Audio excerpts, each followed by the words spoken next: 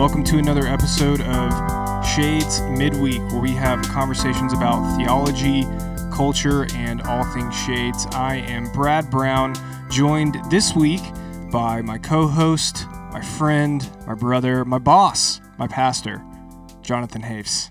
How many more ways can we describe our relationship? I don't know, but I can keep trying. This is just my teammate. Oh, the wind beneath my wings. This is our first episode, just the two of us. Man, it is. And since you said the wind beneath my wings, can I share a story? There was one Sure. time I was at a restaurant and there was a karaoke, and one guy got up and did this super goofy song, and then a girl got up and said, "I want to dedicate this song to my dad." And she sang Wind Beneath My Wings. And man, I was trying not to lose it. But talk about the energy getting sucked out of a room. I mean, you could feel it. I'm sorry, I had to insert that. I have a horribly embarrassing story connected to the song "The Wind Beneath My Wings," but I'm not ready to share it yet. Okay, I'll get there eventually, but I'm not ready to go public with that just yet. All right, well, when you are, it's pretty. I got to work through it with my counselor a little bit. Well, we're always willing to hear it. Some shame is deeply attached to that. But yeah, no, we're missing JM this week.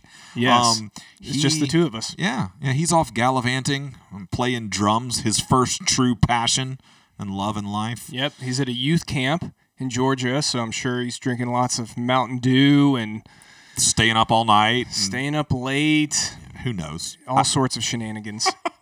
But yeah, so he's working with a worship band. A lot of guys from Shades are people that have been involved at Shades over the years, playing in that worship band with this youth camp. So yeah, just the two of us serving as a dynamic duo. Anything interesting going on in your life as of right now? You know, I've been watching a little bit of the NBA playoffs.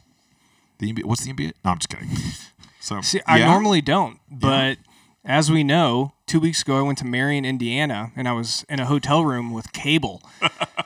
And so there was nothing to watch. I couldn't go to Netflix. I couldn't go to Disney Plus, Hulu, So what do? You watch sports. And so I watched all the NBA basketball games. And man, the Hawks have made it. The Atlanta Hawks. The Atlanta Hawks. Have made it to what? Where are they? Made it to the Eastern Conference Finals. This won't end well. To play the Bucks. They play tonight. And no, it's not going to end well. But they made it this far, which you probably feel this way with the Braves sometimes. It's like, oh, they made it to the, it wouldn't be the conference finals, but whatever the equivalent is. Right. Surely they're going to, it's that close. We're almost there. Yeah, I mean, but there's a part of you that's just shocked that they made it this far, and you're so happy. So, yeah, I've been watching it a lot. Jordan has not been, but she'll sit right there next to me and read her books. So. We call that wisdom. You're setting yourself up for heartbreak. She, for those who don't know, Atlanta sports is just littered with tragedy. Yes, there is a divine curse. So anyway, well, that was a midweek sports break. Yeah, a little sports break. Sports break. Jonathan, what about yourself? Going on in my life? Well, so this last Sunday was Father's Day. Happy Father's Day. I called my own father to wish him a happy Father's Day yesterday. That's how I'm doing in life. Better late than never. For those who don't know, we're recording this on a Wednesday, which means I was 2 days late to wish my own father a happy Father's Day. How did he respond? Well, I opened he said hello, and I started with, "I repent in dust and ashes." And he just started laughing. So that's good. That's good. Got to lead. You named it. You acknowledged it. Lean into it. Right. Owned it. Steer the ship into the iceberg. But no, so Father's Day, it was great. It was fun. Had a blast and achieved a dream that I've had now for a while. I have been longing and wanting a fishing kayak. Wow. And I've been saving up, and Holly for Father's Day gave me the money that was needed to complete the saving, and we went and purchased my fishing kayak. Whoa. So now, wait. What's the difference between a kayak and a fishing kayak? So, I mean, very similar, but designed just optimized for different activities. Most fishing kayaks are open sit-on-top kayaks, which you've seen before because you need to be able to move around, all that stuff. The nicer ones are designed where you can actually stand up on them. Yep. Mine's not that. Mine's just kind of like a beginner's fishing kayak, but like they're designed with like built-in rod holders and a place to put tackle and all that kind of thing. So it's just a little bit more optional. You could do other things in it. Yeah. But Why not get a bass fishing boat? Why not? Well, Brad, If your family really loves you, then they would have given you that for Father's Day. the price tag is slightly different. Slightly different. But I mean, if you want to purchase that bass boat for me, I won't say no. All right, I'll pray about that. But in all honesty, too, you can fish in places with a kayak that you can't with a bass boat. So, like you can go creek fishing and stuff like that. I mean, you can't put a bass boat in a creek. Yeah, you don't want to do that. So, end poorly. I'm sure everyone's really excited to hear about. Well, is this the first time you've shared with our listeners that you're getting into fishing, or have you done that before? I can't remember. Well, so now fishing and I have a history. So this is not really, this is a renewal of an old love. Okay. I purchased my first boat when I was 17 years old. I was a weird kid. Wow. And that one was actually like an outboard motor. It wasn't like a nice, crazy nice bass boat, but it was a big purchase for a 17-year-old. Are you saying you couldn't afford a $50,000 bass boat? No, I think I paid $2,500 for it, like saved up for a whole summer or something. It's awesome. But I sold that boat to buy a ring. Ah. That's how I knew it was love. Yes. And I'll tell all of that. One day marriage has rewarded you. And one day when we do a Meet a Member episode for me, I'll tell that whole story. But yeah, so I loved fishing growing up in high school. Really got into bass fishing. And now I have children that are old enough to do likewise and get reinterested. And I kind of, when we moved to Birmingham is when I quit doing it so much, just because you got to actually go outside the city to get to anything decent for the most part. Yeah. And I had little bitty kids, and I was in seminary, and so I'm easing into a new phase of life where like opportunities are representing themselves. Yeah.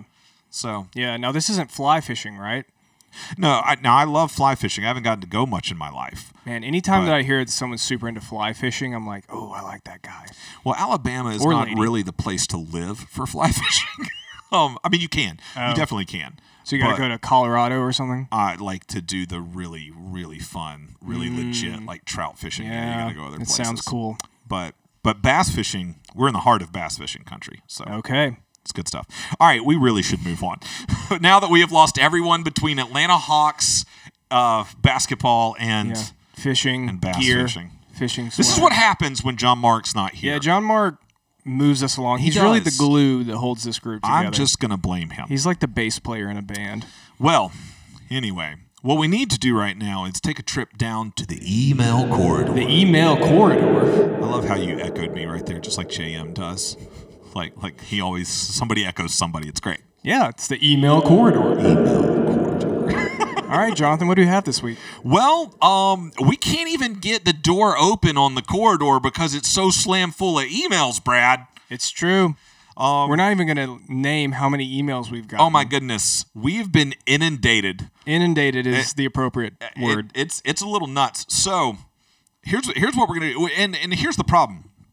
JM is the one who built out and designed the email corridor. That's true. He is the king of the corridor, if you will. Yeah. The captain of the corridor. I don't know which alliteration I like more. Yeah. Anyway, so we're going to wait for him to really properly sort through just this onslaught of emails that we have received. Mm-hmm. But we want to give you a preview. And in order to give you a preview, I am simply going to read the most recent email as of at least. No, we've gotten another email since we started recording. Oh my God! But I'm going to read the one before that, the most recent one. Okay. So this came to us through the Shades website. It's from one William Arthur Ashley, who I might say I was about to read his email address because it's really funny to me, but I was like, maybe I shouldn't freely give out his contact info. That's probably a no-no. The subject line is help. Sounds serious. So here's the email. And I'm reading this to just prove the case of the fact that we've been flooded with emails. He says, "Dear sirs, a strange situation has arisen in my home. Since listening to the Midweek podcast more regularly, 2 of my acquaintances have developed an illness, and each believing the other to be forcibly coercing him/her into writing emails to you, they have done just that. Since you seem to be the responsible party, please advise or relieve me of my quandary. In an earnest plea for help, William Arthur Ashley." Wow. so formal. Yeah, so I feel like we've gone back in time. So it seems that William has two acquaintances that can't quit emailing us, which we can testify to. Yeah. And so we're receiving the blame for this apparently. Wow. But whatever's going on sounds very serious. I'm very concerned. If you want the for William and his family. If you want the details on what this has looked like, you're just gonna have to tune in next time. That's a little teaser for you. That's the teaser. Yeah. Of what we'll really get into. That's right. Got to keep the people coming back. Yeah. Next time we will have an extended stay, I believe, in the email corridor. Yeah, it may have to be a whole episode. All right, but we have to move on. Yes, we do. And so much to do. Even though JM isn't here, I still think we need a JM's album of the week. So yes, we do. Let me see. Hang on. Let me see if I can. Nope, that's not the right one. Nope. Oh, wait, that was the right one. What? Wait. Nope.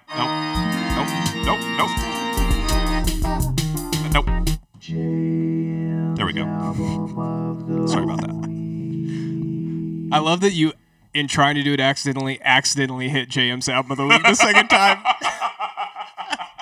But you committed to it, and that's what I appreciate. I don't know what these buttons do. I think they're color coded, but I don't know the code. Anyway, well, Jonathan is filling in the producer seat, which yes. is a very important seat. Yes, so he's doing it quite playing multiple successfully. roles today. Yes, so I am going to introduce myself as a guest host for JM's album of the week. I invited myself to do it since JM is at youth camp, and the album that I have this week is an album by Zach Williams. Now, Jonathan, have you heard of Zach Williams before? I have not. I feel like I can say that pretty confidently. Zach Williams, not ringing a bell. So apparently there's more than one Zach Williams, because there's a Zach Williams who is a country/Christian music artist. That's true. That's surely who you're recommending, knowing you and your musical taste. And I guess is somewhat popular, but there were a few times that I would be reading blogs and I realized, dang it, this is the wrong Zach Williams. But the Zach Williams that I'm talking about has an album called Storytime. And it was released in 2009. 2009. Some of our listeners probably weren't even born then. So this is a little bit of a throwback. And Zach Williams, the album kind of has singer-songwriter vibes to it. He's kind of hard to say he's like someone, but think kind of Ryan Adams meets Damien Rice meets, I don't know, meets folk a little bit. Sure. But you might be familiar with him. He was in a little band called The Lone Bellow. Have you ever heard of The Lone Bellow? Yeah, I know The Lone Bellow. Yes. So this is pre-Lone Bellow. And I actually first heard Zach Williams at a large Christian conference in 2009. I guess it would have been right after this album was released, and he came up just with an acoustic guitar and did a performance of one of the songs on this track that I'm going to play, and then he also sang Come Thou Fount. And I remember in the moment thinking, whoa, what just happened? You can look on YouTube for some of his performances, make sure it's the right Zach Williams. But very intense, and I really loved it. And so I also have another connection to him. I interned for a youth minister in St. Louis who, I come to find out, roomed with him at Liberty University when they were in college together. So yeah, small world. Yeah.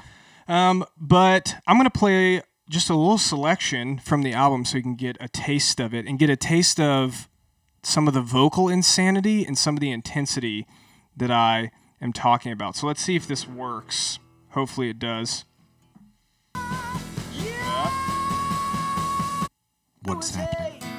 3 was envy and 4 was rape and 5 and 6 was lust and lies. Is the whole album These were the acoustic? names It's not. fell in the bell.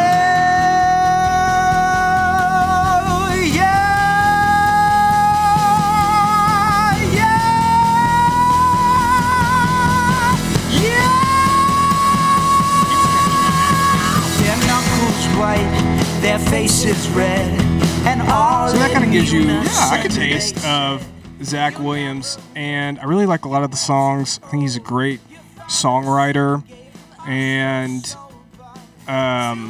Oh, there's a whole backstory, but I don't think we have time to get into it. But check it out.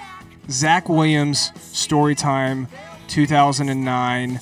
He also has a version of Come Thou Fount that I think is worth listening to. Sweet. Super intense. Sweet. No, I'm definitely going to check it out. Yeah, so that's the album of the week. It's fun to be able to press that button. Right. So now we should probably do Bradford's Book Club. I think that's right. Wait, my bad. There it is.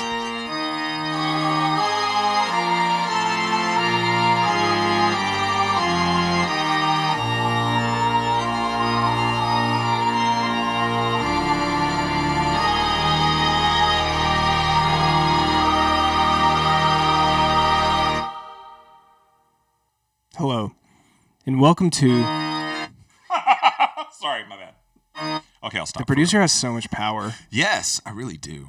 It's like, anyway, go ahead. So this week for Bradford's Book Club, I am going to be recommending a book, and I actually know the author. So the book that I'm recommending for this week is a book titled Faith Without Illusions, Following Jesus as a Cynic Saint by Andrew Byers. Now, Andy Byers. Andy Byers. Jonathan, do you know Andy? Define no. No. Do you know who Andy is? I do. I do know who Andy is, and Andy did a talk one time about faith and technology. Like, it's kind of like a breakout session at Beeson while I was a student there. Okay, and I got to hear him there. But he was working here in town at the time. Yep. So I knew Andy. He was involved in a parachurch ministry that did summer camps, winter conferences that I went to. And so I would hear him speak at breakout sessions. And I can remember as a middle schooler in high school thinking, this guy's kind of boring. I don't really like this guy. But as I aged and matured, I came to appreciate what he was saying. And I actually, when I was looking at seminaries, called him because he was at Beeson in Birmingham. And my conversation with him really encouraged me to choose Beeson. And so in some ways, I'm on this podcast because of Andy Byers. You're at Shades because of Andy Byers. You married Jordan because of Andy Byers. It's true. I need to write him an email. Thank you for my life. That should just be the subject line.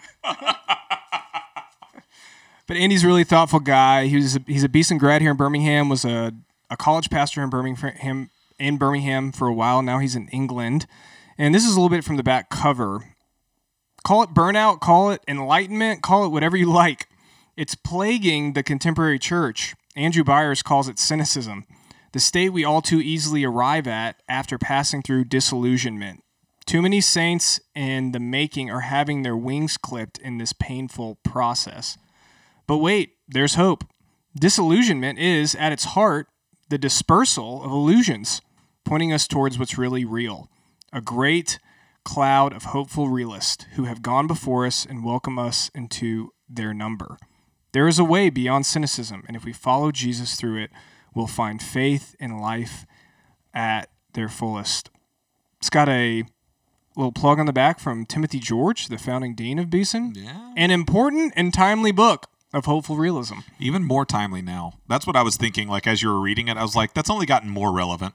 Yes. I felt very affirmed by his phrase there, hopeful realists. Yes. Because on Sunday I talked about we should be the realists. Exactly. I've stolen that language and I use it all the time. Yeah. No, that's good. But I think for any of you out there that might deal with cynicism, probably nobody. Probably nobody. No. Definitely not me. That's why this book sits on the front of my desk every day. But I think Andy is a helpful guide to thinking through your cynicism and then giving a biblical picture of how our disillusionment can be redeemed and used for the sake of the church. And he goes to the prophets and ultimately ends talking about, don't be a cynic, be a hopeful realist. So that's been a helpful guide to me, so I'd recommend it. Faith Without Illusions. Andrew Byers. Thank you, Andy, for all that you've done for me. I'm just kidding. I'm not going to do that again. But that would have been great if you did. All right. Have Have we done Yeah, all we've done all the things. Have we done all the things? All the things that everybody normally skips so they can get to the actual episode. Yes, exactly. So, Jonathan, what are we going to talk about today with John Mark gone? I feel a little lost. Well, I think that this is going to be our second ever episode of Pastor Facts. Wow. You weren't here for the first one because we did it when it was just me and JM. So I'm just busting this out anytime y'all are gone. One of y'all's gone. It's our go-to. So But it sounds lovely. yeah, it needs a jingle. JM, you hearing this? It needs a jingle. Yeah, for sure. No. But seriously, it does need a jingle. He's going to write so many. We're going to add it to his job title. Worship and Community Pastor and Jingle Writer. I'm all about it.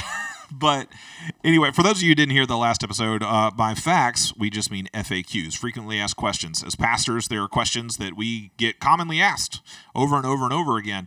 And so in order to never have to answer them again, I thought I'd do it once on the podcast and then just point people to it so I can quit pastoring. Some common questions. Why are you here? Why are you the way that you are? When are you going to retire? I'm not being cynical at all right here. That's right. But seriously, just like I did think it'd be helpful. Just these are common questions that people have, so just to be able to walk through them. And I am happy. Any of us are happy as always to continue having these conversations and to sit down and talk through these things over and over again. Yeah, for sure. I was joking. So last time we talked about one that was really, really practical, like how do I pick a Bible when I'm shopping for a Bible? Yeah. You get asked that all the time, difference in Bible versions, stuff like that. Very helpful. So this time, it's not that this isn't practical, it definitely is, but on the front end, it's a little bit more theological. It's a theological question. Mm-hmm. What is that question? Super common. It comes in different forms, but at the end of the day, it's some form of how do I know God's will for my life? Yes. You get it a lot from people who are in the midst of decision points or points of transition in their life. Transition. Yeah. So, from college students, you'll get this question a lot when it's centered around like job, career. How do I know what job to take, what city to move to, stay, go? People who are in a serious relationship, they'll ask it about marriage. How do I know if this person's the person I'm supposed to marry? All of that kind of thing. So you get it surrounding a whole host of life events. And often beneath it, there's this unspoken statement of, I want to follow God's will. I want to be in God's will. I want to make sure that the decision that I'm making is the decision that God wants me to make. Yeah. No, it comes from a good desire. I mean, the desire is, I want to obey Jesus. I want to love Jesus. I don't want to screw up my life. Right. I don't want to do the wrong thing. And get struck by lightning, or something like that. So, yeah, totally. So, and it really, honestly, the way that I kind of try to help people think through this and walk through this, it really doesn't matter that much at the end of the day what specific question you're asking. Yeah. Whether it's about marriage, whether it's about what college to go to, or when to retire, or whatever. Yeah, I was going to say, it's not just college students. Yeah, it's not just young people that ask this question. It can be somebody in the middle of their career. Yeah. That's like, should I quit my job? Yeah. Should I quit? Should we buy this house? Should we go on the mission field? Should we continue to rent? Should we what? How many kids should I have? Yeah. Should I sell my kids? No. Just kidding about that last Leave part. it to Brad to just take it awkward left turn. Oh, I'm sorry. But yeah. Though if you are interested, I don't sell them, but I'll loan them, Brad. All right. I'll look into that. But at the end of the day, like the way you walk through it is pretty similar.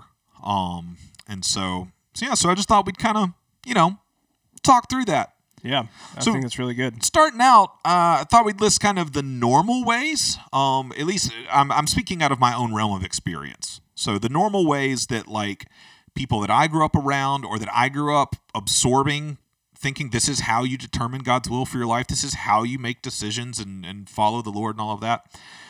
And so the usual ways that people go about this that I think actually are unhelpful are things like a sign.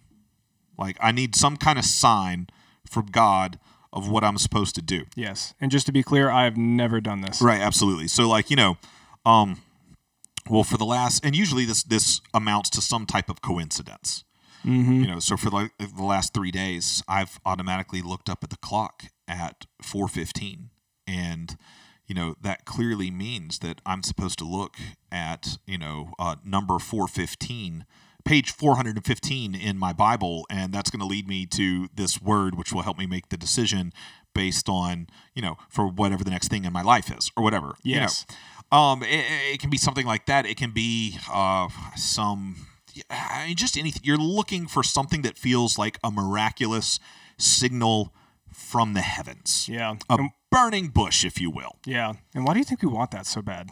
Well, I think that there's a misconception that this is the normal way God communicated with people in what we read about in the Bible. Because we do read about situations like Moses in the burning bush, or right. The call of Samuel the boy prophet, or we read about these things and we get in our heads that this is the rule, not the exception to this the is rule. the norm. Yeah. Kind of day in, day out Christianity. Right. Wherein if we'll actually be honest with the biblical narrative, those things are very much the exception to the rule. Even Moses only got one burning bush. He didn't carry it around, wasn't planted in his backyard. Right. And people may point out and be like, yeah, but there were a lot more miraculous things that happened in the life of Moses. And I'll be like, yeah, but there was enough time and space between a lot of those things that the people of Israel forgot. Yeah. And doubted God. Yeah. The wilderness. A lot of Christians can recount to you some kind of close encounter with the Lord. It sounds like I'm talking about an alien abduction. Close encounters. They can recount to you some kind of intense spiritual experience that they've had, whether in worship or whether, conviction or whatever, or a time when they feel like the Lord spoke to them clearly. Yep. Most Christians can recount something like that, but often those things are so spaced out in our lives that we begin to doubt them. Right. Did I really? Right. Was I up in my head about that? Was I whatever? Yep. We're experiencing the same thing we read in the pages of Scripture, with the people of Israel wandering through the wilderness, doubting the experiences that they had, the miraculous experiences they had, and whether or not the Lord was with them and for them. Yeah, totally. And it's because that wasn't just their norm. Samuel the boy prophet, one of my favorite places to go to talk about this is to the calling of Samuel. Because the passage that starts off, if you're not familiar with the story, Samuel basically lives in and works for Eli, the high priest. He lives in the tabernacle. He lives working with Eli at the tabernacle. And when he's a young boy, he hears the voice of God literally call him Samuel, Samuel, and the Lord speaks to him. But what I love about that story is if you read at the very beginning, it says, now the word of the Lord was rare in those days, and there were not frequent visions. And it's so rare in those days that when the Lord calls to Samuel, he mistakes it for the voice of Eli. And it takes Eli 3 times of this happening before it even occurs to him to think that this could be the Lord. Like the high priest does not assume the Lord is speaking. Like he assumes like you're having a dream or something like that. So this is more what we encounter in Scripture. Like these kind of special revelations, if you will, of the Lord's will tend to be the exception to the rule, not the rule. On top of that, 2 more things really quickly. One, these things tend to happen as interruptions, not when people are seeking them. So we go looking for these signs, whereas burning bush, interruption. God calling Samuel, interruption. God converting the Apostle Paul, interruption. Like all of these things are interruptions into their lives. They're not like sweating it out. Now, people might very quickly, the classic example to go to is Gideon. Well, what about Gideon? Gideon, when he's trying to make this decision about whether or not he should follow the Lord, he sets out the fleece. And, ask the Lord for this sign as to whether or not this is what he's supposed to do. And I'm like, yeah, but that's not how that story begins. The story begins with God interrupting and calling him to do something. The fleece situation is about confirmation. It's not about Gideon seeking a sign in order to determine God's will for his life. God has clearly told him what his will for his life is, and Gideon needs some reassurance, if you will. But again, not the norm. Right. Have you ever laid out a fleece, Jonathan? I have not. I have definitely asked for signs. I have definitely flipped open a Bible and pointed to a random verse.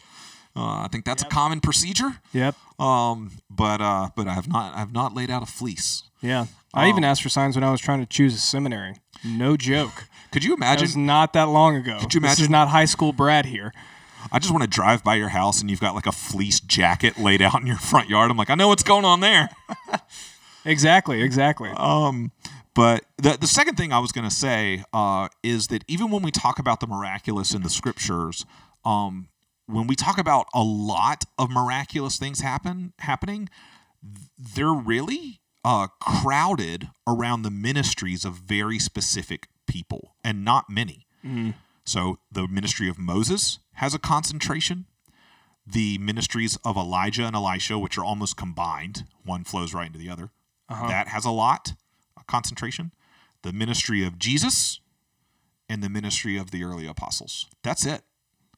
Like you'll other miracles throughout Scripture other than that tend to be like isolated incidents, but for large continuous concentrations, those are that. So I say all of that, just to say that the whole thing of like a sign doesn't seem to be God's normal modus operandi of how he regularly communicates with people. Doesn't mean he can't.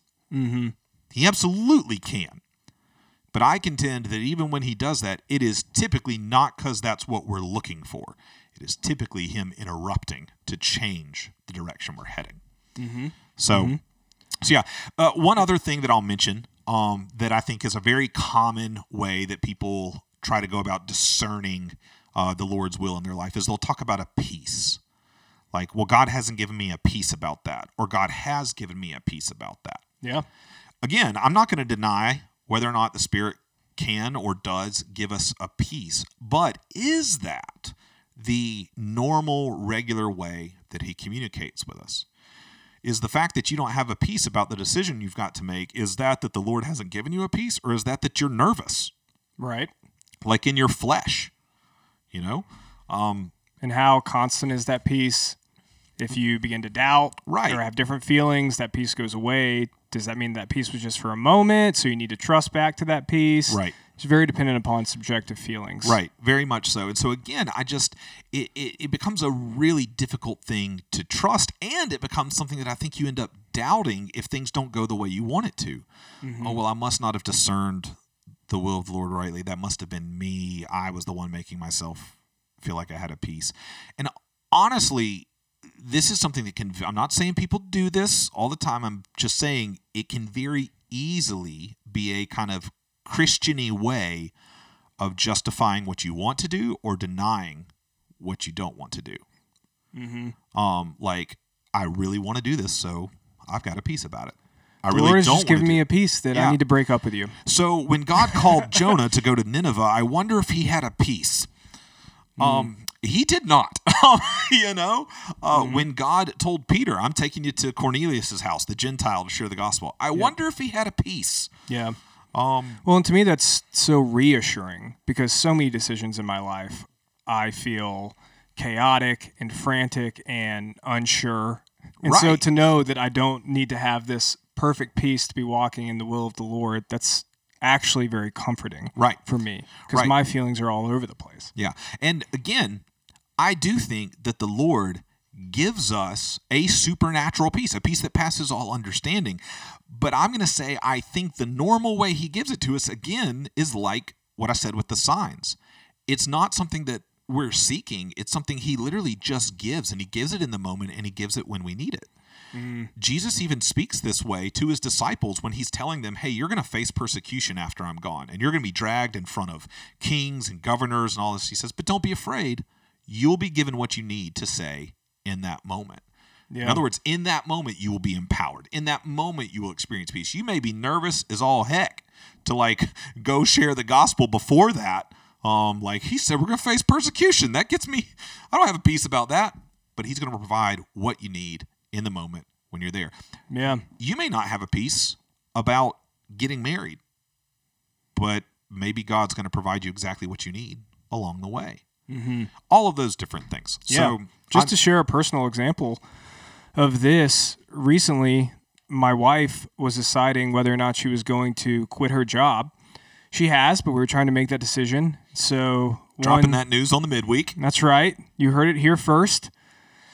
I think my wife is okay with me. I was about to say, is she? I don't see why not. I mean, it's happened. So she shared about it on social media. So okay. Yeah, we're good. We're good. In the clear. Isn't it fun how that's the standard of whether or not something's allowed to be talked about?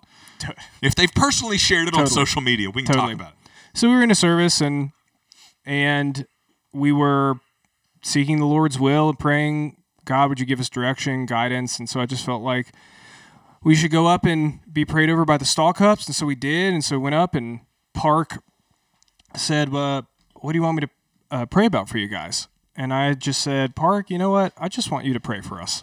I'm not really going to tell you. I just want you to start praying. And she goes, okay. She goes, Lord, I feel like I just need to pray about Jordan's job. Okay, so talk about sign, right? Whoa. But then I think what's really interesting is what she prayed next. And essentially what she prayed next is just that she felt like the Lord was telling her to let us know that he sees us and that he's gone before us. And that was the essence of the prayer. And so I was like, okay, Park, anything else about like which direction maybe he wants us to go, or anything else going into your mind, a hospital or a house? She's thinking about doing a real estate position. There was none of that, but it was this reassurance that the Lord sees you and that he has plans and purposes for you. So no matter what you decide, whether you decide to keep your job or whether you decide to quit your job, he's going to accomplish his will. Yeah. And so that was what we needed. And that was how the Lord gave us a peace, if you will, that didn't mean a particular decision. Right. And I do, with all of these things, there's so many times you need to like caveat and explain. I mean, I do want to say, like, if you're facing down a decision, like I mentioned marriage earlier, and you don't have a peace about it, yeah, that is enough of a reason to explore that. Yeah. Like you should, I'm not saying ignore that. Just do it. Don't worry about it. Right. Just shove that down deep. Suppress it. No, you should. I really don't like him though. Nah, he'll be fine. No, you should explore that for sure. Yeah. All I'm saying is I don't think that we can just de facto say the way my stomach feels determines what the Lord is saying to me. Yeah, I think that's good. I think that's a really helpful clarification. But it is enough of a reason to go, okay, well, why do I feel that way? I should explore this and explore it through some of the paths I'm going to mention here in just a minute. Yeah. When we talk about how do we seek the will of the Lord.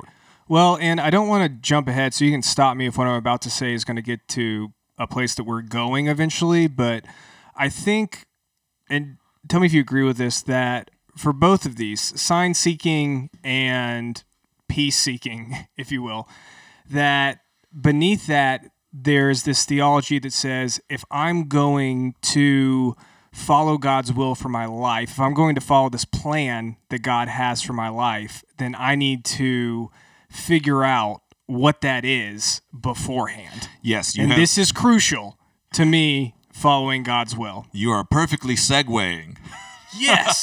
To where we're headed next. That never happens. Yeah. So it feels good when you get a win. Yeah. So the problem with all of these approaches we've talked about is that they make certain assumptions.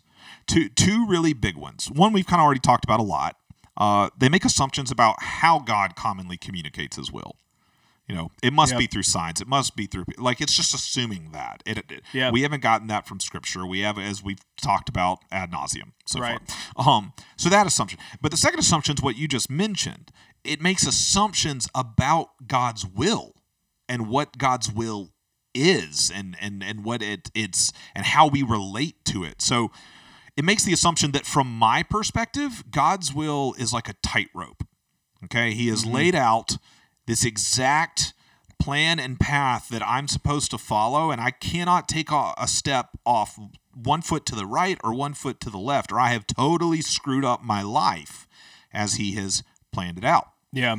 And then from God's perspective, the assumption we're making is that he's playing hide and seek with that will, with that tightrope. Like that tightrope's invisible, and we got to kind of figure out where the next step is before we take it.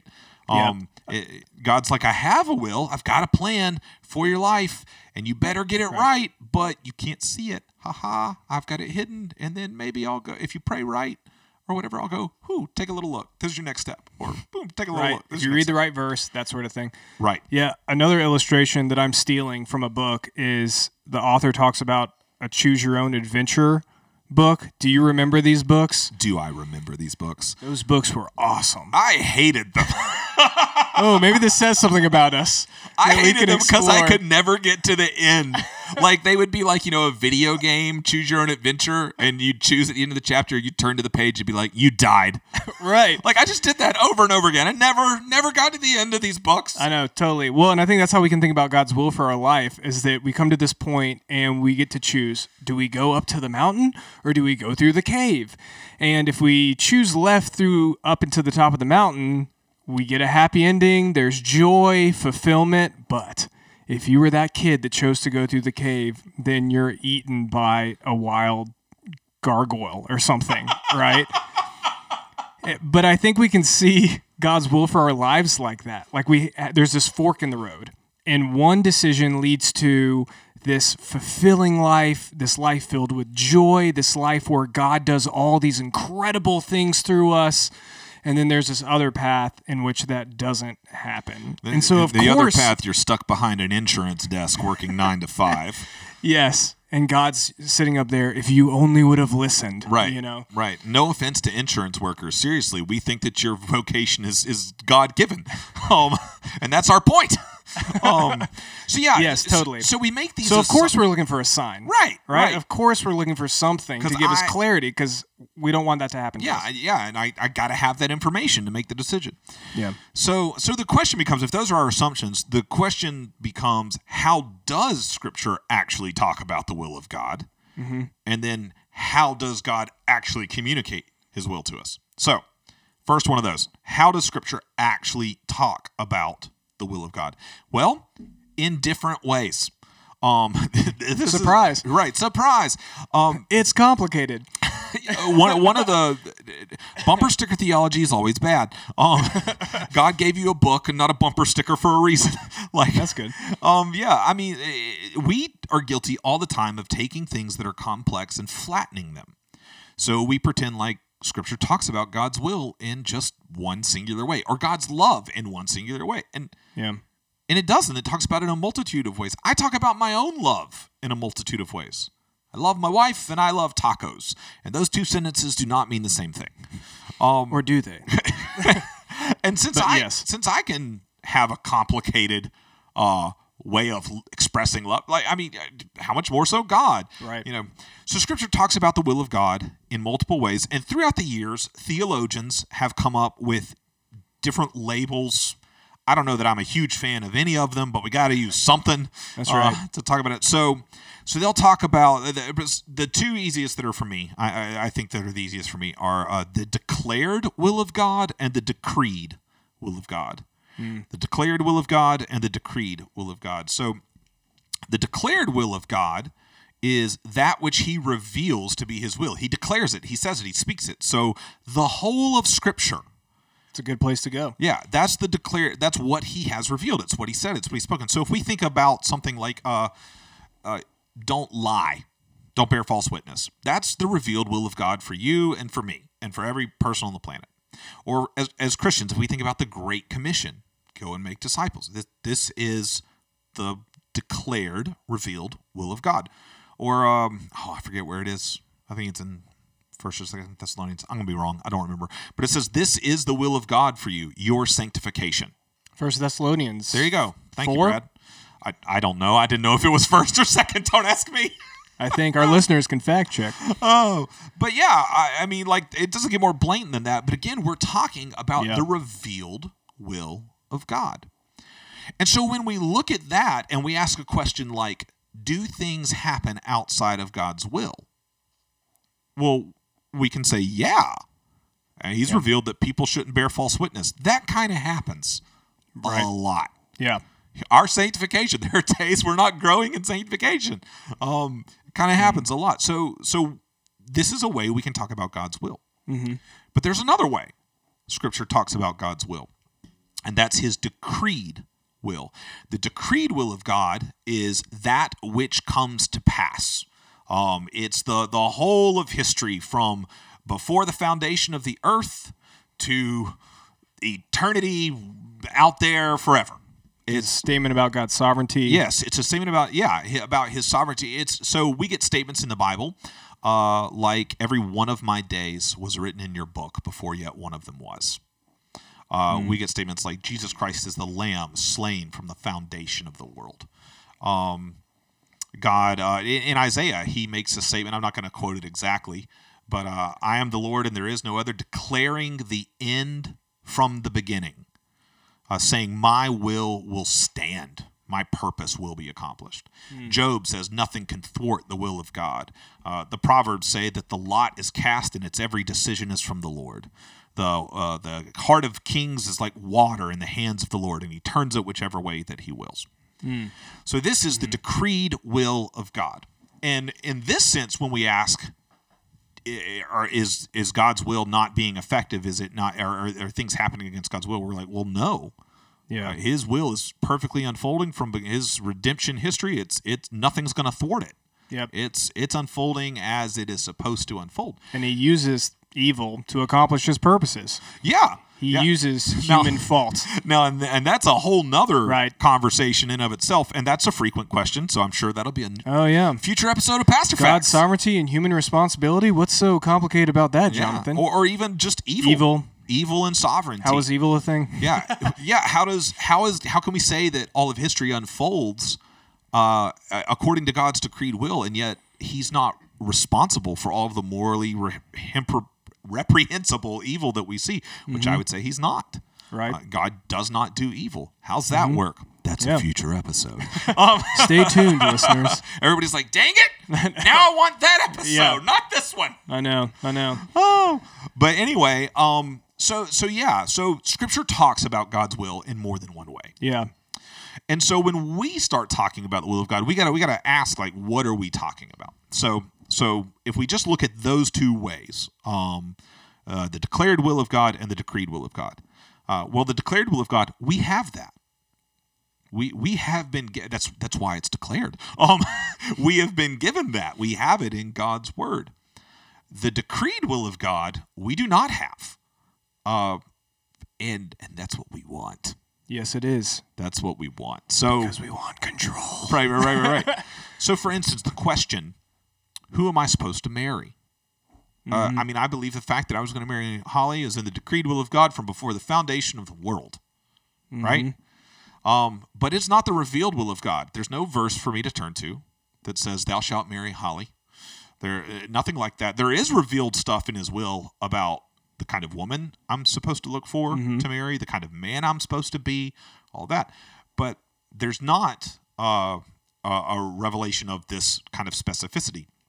Nor am I ever commanded that I need to investigate and find out the decreed will of God before I make a decision. That's never commanded in Scripture. Yeah. That's never expected of us. It's never promised to us. Can God do that? Sure. If he wants to. But again, I'm going to contend, even in Scripture, I think that's really rare. Right. So, and I think that's the problem. Is, does God have a plan for your life, Brad? An exact plan? Well, yeah, sure. And it's none of your business. But I want to know.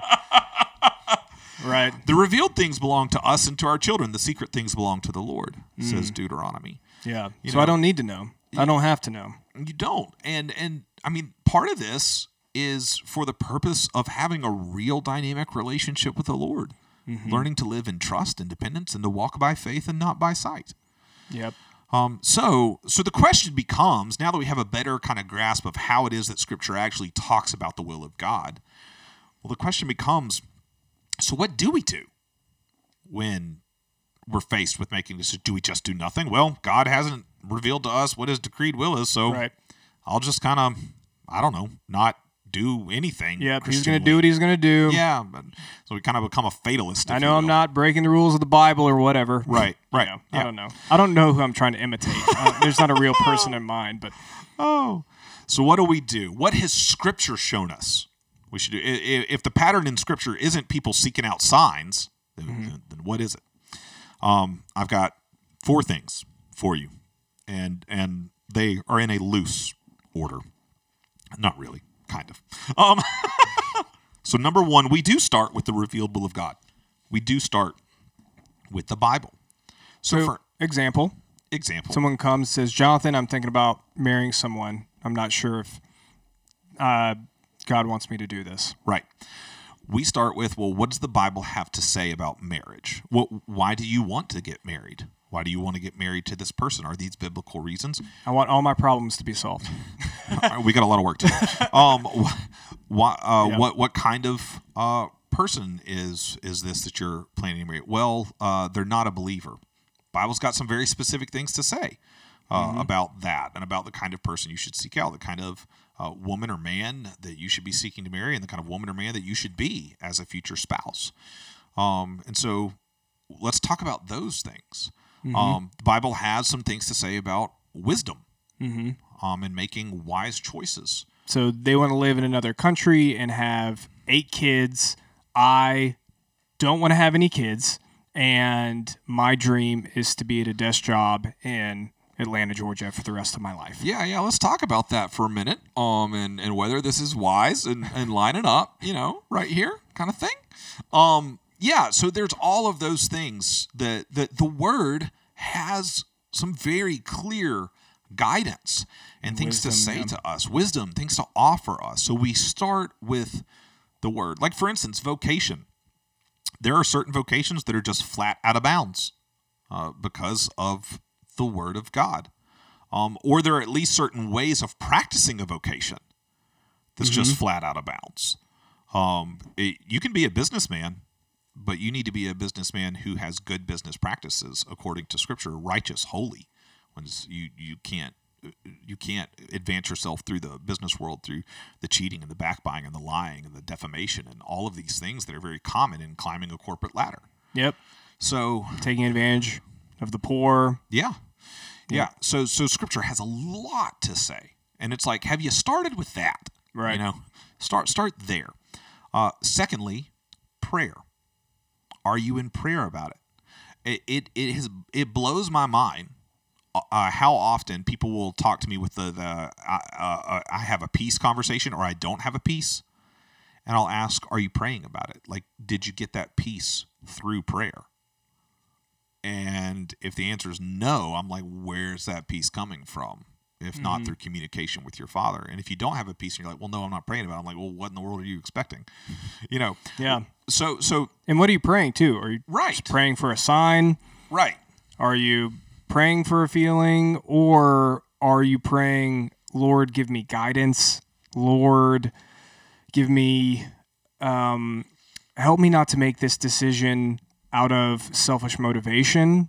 Help me not to make a decision out of a belief that this is going to be the ultimate fulfillment and it's going to solve all of my problems. Yeah. Help me not to make a decision based out of fear, right, to win the approval of men. Yeah, those types of prayers. Totally. I'll give you an example of this. So when I'm counseling a married couple that's trying to make a decision and they are in direct opposition to one another, have different opinions as to what they should do, my encouragement is, like, I'll look at the husband and go, pray that the Lord will position your heart towards your wife, that you are ready and willing to lovingly sacrifice and go the way that she feels is right. And I'll look at the wife and I'll say, pray that the Lord will position your heart to where it is willing to lovingly sacrifice and go with where your husband feels like you're being called. Because what I'll tell them is, I'm like, if both of you can have your hearts softened to where you are willing to sacrifice what you want, then you'll actually be in a position to make a decision and nobody's feeling like they're being dragged somewhere. You're actually getting to come together in a posture of humility and love and compassion and make a decision together. But that's a different way of praying.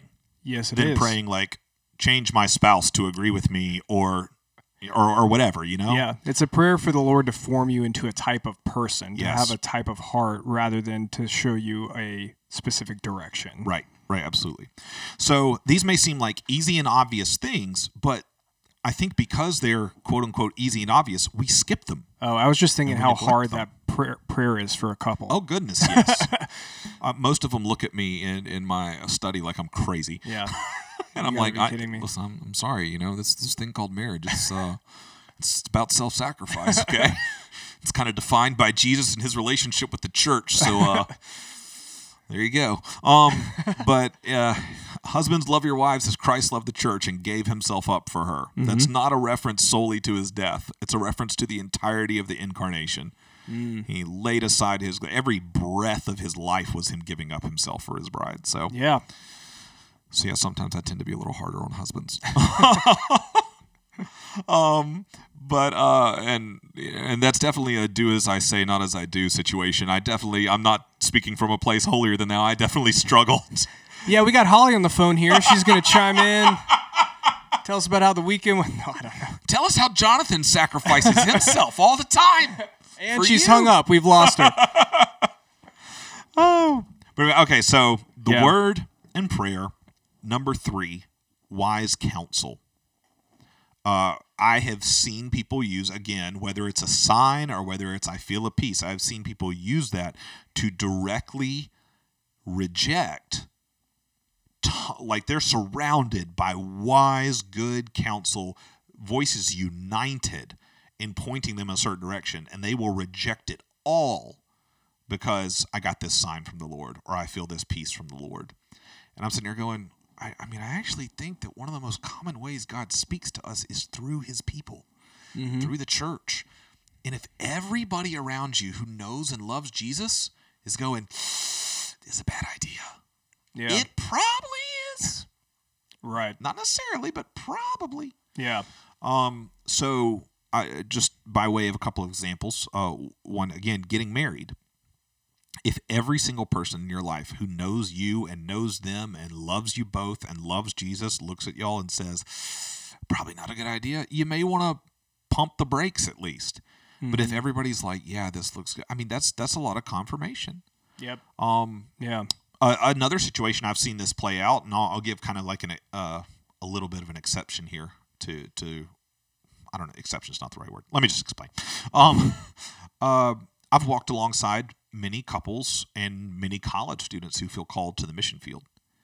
And in that situation, it is very, very common, not across the board, but it is very common for that couple or that college student's parents to be very resistant. And you can see why, naturally. Right. You know, parents are naturally protective and they naturally want their kids close and all of those things. Sure. And in those situations, it kind of becomes like, is that what your parents feel and are saying, is that being echoed by all of the other voices? Because I've seen that happen before, where it's echoed throughout their church community. It's echoed by their pastors. It's echoed by and I'm like, then your parents might actually be onto something. Don't just reject it because they're close to you. Mm-hmm. But I've also seen the opposite happen, where parents were really hesitant, not wanting their kids to like move overseas, but yet their pastor was affirming it. Everyone that was close to them was affirming, was saying, yes, this makes sense. We see God's gifting in this and all that. Yep. And that's a situation which you can weigh. Probably, my parents love Jesus and they love me, but maybe they're seeing this a particular way because of our relationship, you know? Mm-hmm. But, and I think it's worth asking, do I have godly people in my life that I can talk to about this?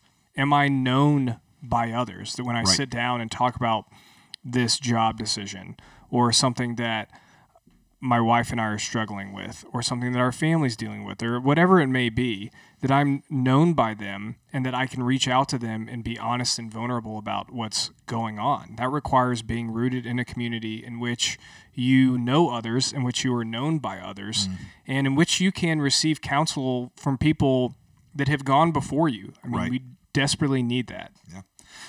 This is the role that ordination is supposed to play in the life of pastors. Ooh, now we're getting real saucy.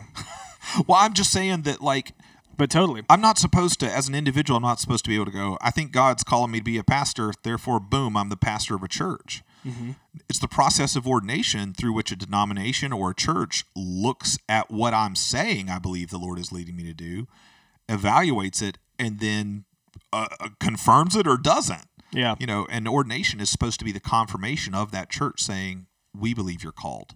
Totally. And so we come alongside and affirm that decision as well. So it's similar to that. Yeah, 100%. Council's not the end all be all of how you make these decisions, but it's part of the equation. So we've got the word, we've got prayer, we've got godly counsel, and then number 4 is make a decision.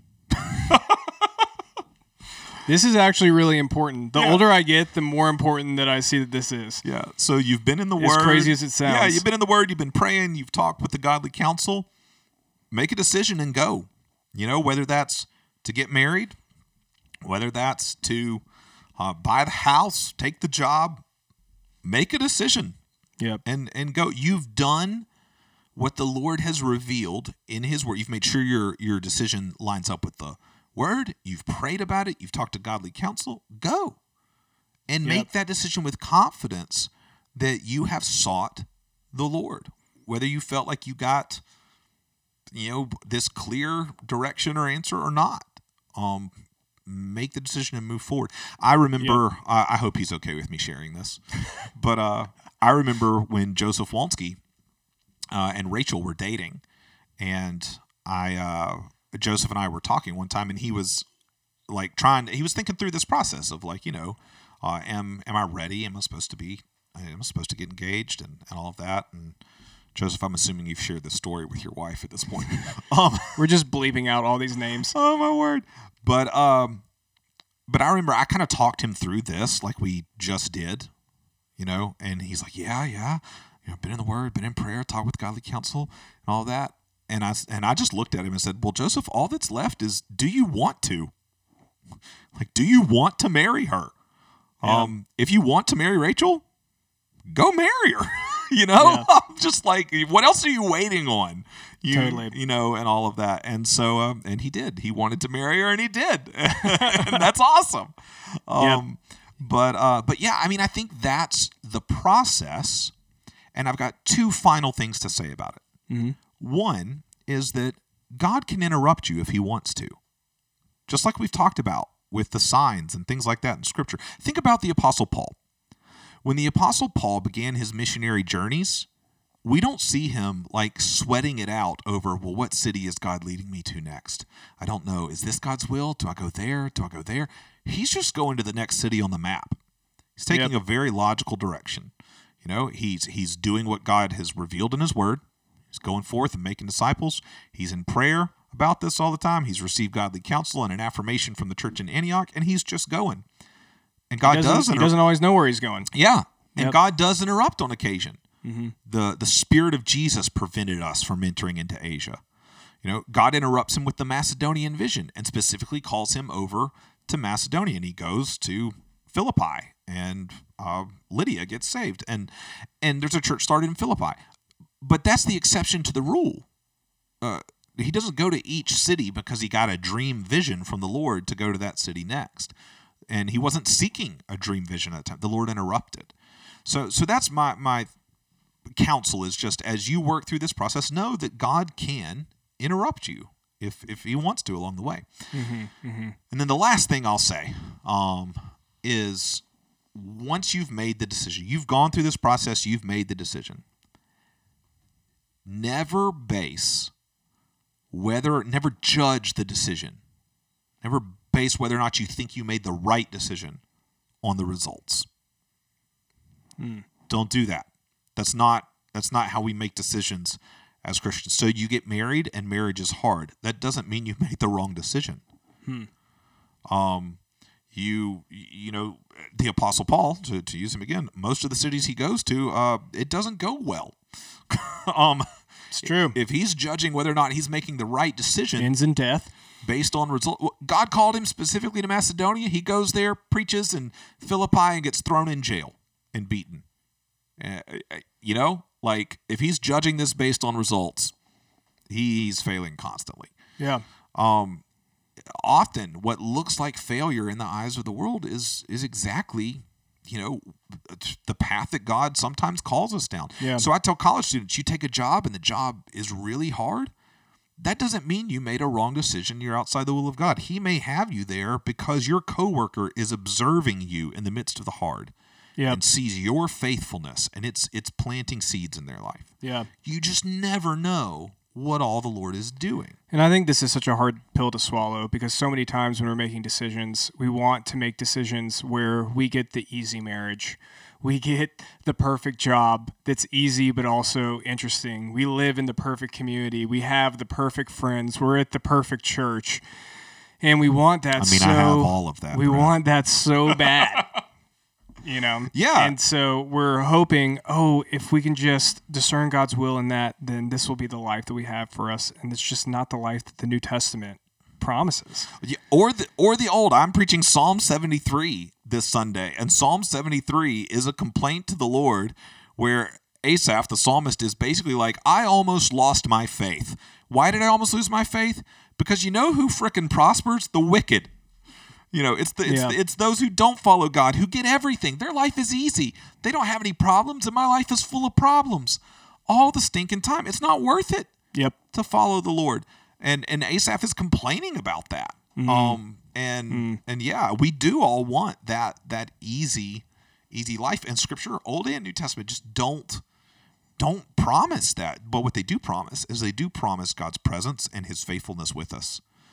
And so the way that I tell people, how do you measure whether or not you made the right decision? We base our decision making on faithfulness.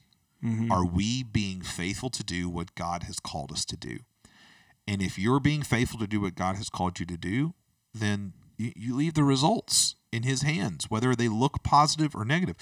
Paul's missionary journeys that looked like failures and looked like they had very negative results. How's it look now? Without the Apostle Paul, we could all debate that, like, you and I probably don't know who Jesus is. Yep. We are never a good judge of our lives. Right. Absolutely. Absolutely. Yeah. And so I tell people the same thing in a positive direction. Just because you make a decision and it has positive results doesn't mean that was the right decision. There are 1,000,001 decisions you can make that have positive results that are outside of the will of God and go against His word. Yep. You can make horrible, immoral business decisions that flood you with money and influence and power and all of that. And it can feel like, man, this is the right path to take. Mm-hmm. And it's completely against God and against His will and His word. Yeah. So totally. So we want to judge whether or not we're making the right decisions, whether or not we are walking in the right direction based upon faithfulness. Even that it shades for us as pastors. We can't judge, are we pastoring faithfully? Are we pastoring well the right way? Because we're getting good results. Yes. There are very unfaithful ways to pastor that get quote-unquote good results. Totally. And there is a new podcast called Who Killed Mars Hill that talks about the rise and fall of Mars Hill Church in Seattle that was led by Mark Driscoll. It's put on by Christianity Today, and it's produced by someone that we've talked about before, Mike Cosper. And it's like This American Life meets a podcast about a church, and it's horrifying. But one of the things that they talk about in the rise and fall of Mars Hill. Yeah. You said who killed Mars Hill? I was like, I don't think that's what they named it, Brad. So that's what he asks throughout the show, and for some reason I thought that was the title. I'm terrible with titles and names and. Well, and the reason that's such an example of what we're talking about is from the outside perspective. I mean, Mars Hill blew up. 15,000 members. Yeah. Multiple church plants. Right. And so from the outside, you're going, man, that's ministry success, and the Lord's blessing that. And I mean, what clearly came to light near the end was some very big problems and very unhealthy culture of leadership. And we don't say that to wag fingers or anything like that. Not at all. But just saying... Just an illustration of what you were talking about. Yeah, that you can have what appears to be external success, but the real question is about faithfulness. Are we being faithful to do what God's called us to do? Totally. And that's just so freeing for me. So whether you decide to take the job or not take the job, whether you decide to marry the person or not marry the person, whether you decide to move to this place or not move to this place, whatever decision you make, can you love Jesus and can you love others? Can you do that in the decision that you're making? And if you can, the good news is that no matter what decision you make, God is going to accomplish his purposes for you. He does have purposes. He does have plans, and he's going to accomplish that. And his will for you, that the New Testament talks about, is that you would be conformed to the person of Jesus Christ by the Holy Spirit. And the good news is, no matter what you decide, as long as we would say it's under his revealed will, that he's going to do that by his Holy Spirit, no matter what. So no matter how hard it is, no matter how good it is, no matter whether you think you made the right decision or the wrong decision, he is always at work. To quote the musician, and I'm blanking on his name, we just, poet priest, and Andy Squires. Andy Squires, either... everything is waste, or either nothing is wasted or everything is. Right. Nothing is wasted. Yeah, and all you're talking about right there is the promise that God gives, one of the many beautiful promises he gives us in Romans 8. Yes. Those whom he foreknew, he also predestined to be conformed to the image of his Son. That's your destiny. Yep. He is doing that in and through you, even when it doesn't feel like it. Yes. You know, because the way that chapter ends, nothing, no matter how bad it is, can separate us from the love of God in Christ Jesus our Lord. So he is at work doing that, bringing you into conformity to reflect his Son. Totally. And the last thing that I'll say is I think it's such a beautiful practice to go back and look at decisions you made earlier in your life that you were freaking out about, and that you were like, oh my gosh, I don't know how this is going to work out. Go back and look at that decision, and then look at the Lord's faithfulness. To bring it full circle on you, Brad. Ooh, please do. You're having this phone call with Andrew Byers. Yep. Not Andy Squires, but Andy Byers. Andy Squires. I can't believe I forgot the name. Yeah. And you're having a little bit of some anxiety about big time anxiety. What school do I go to? Yep. And you come to Beeson and look at the Lord's direction. I mean, we joked earlier about, Andy gets credit because he helped you make that decision, that then you end up at Shades, then you end up meeting Jordan and you get married. Totally. All of those things. But at the end of the day, Andy doesn't get credit. I mean, God gets credit. He's the one who's providentially directing those steps. And exactly. He's faithful through the midst of all of that. And so, yeah, looking back at that decision that you were freaking out about and seeing, man, the Lord knew what he was doing, and it was so much bigger than a seminary choice. Yep, totally. As a matter of fact, in the grand scheme of things, that may have been the smallest thing he was doing. Yeah. That's a good word. I mean, so often we think this is a conversation for younger saints, but we all need to hear this. Yeah. We all need to hear this news. Yeah. Over and over again. And my hope as we close is that this helps you actually exhale a sigh of relief. Yes. God isn't playing hide and seek with his will. I don't have to perfectly figure it out before I take the next step. I just need to seek to live faithful to his word, be in prayer, be in community with the saints who can help me think through these things, and I can walk forward knowing he will be faithful. Yes. We're not promised that it'll be easy, but we're promised that we will get Jesus. And that's good news. Yeah. And that's good news. Well, this has been another episode of Shades Midweek Pastor Facts Edition without John Mark here. So we hope that you have survived all of our producer mishaps and shenanigans.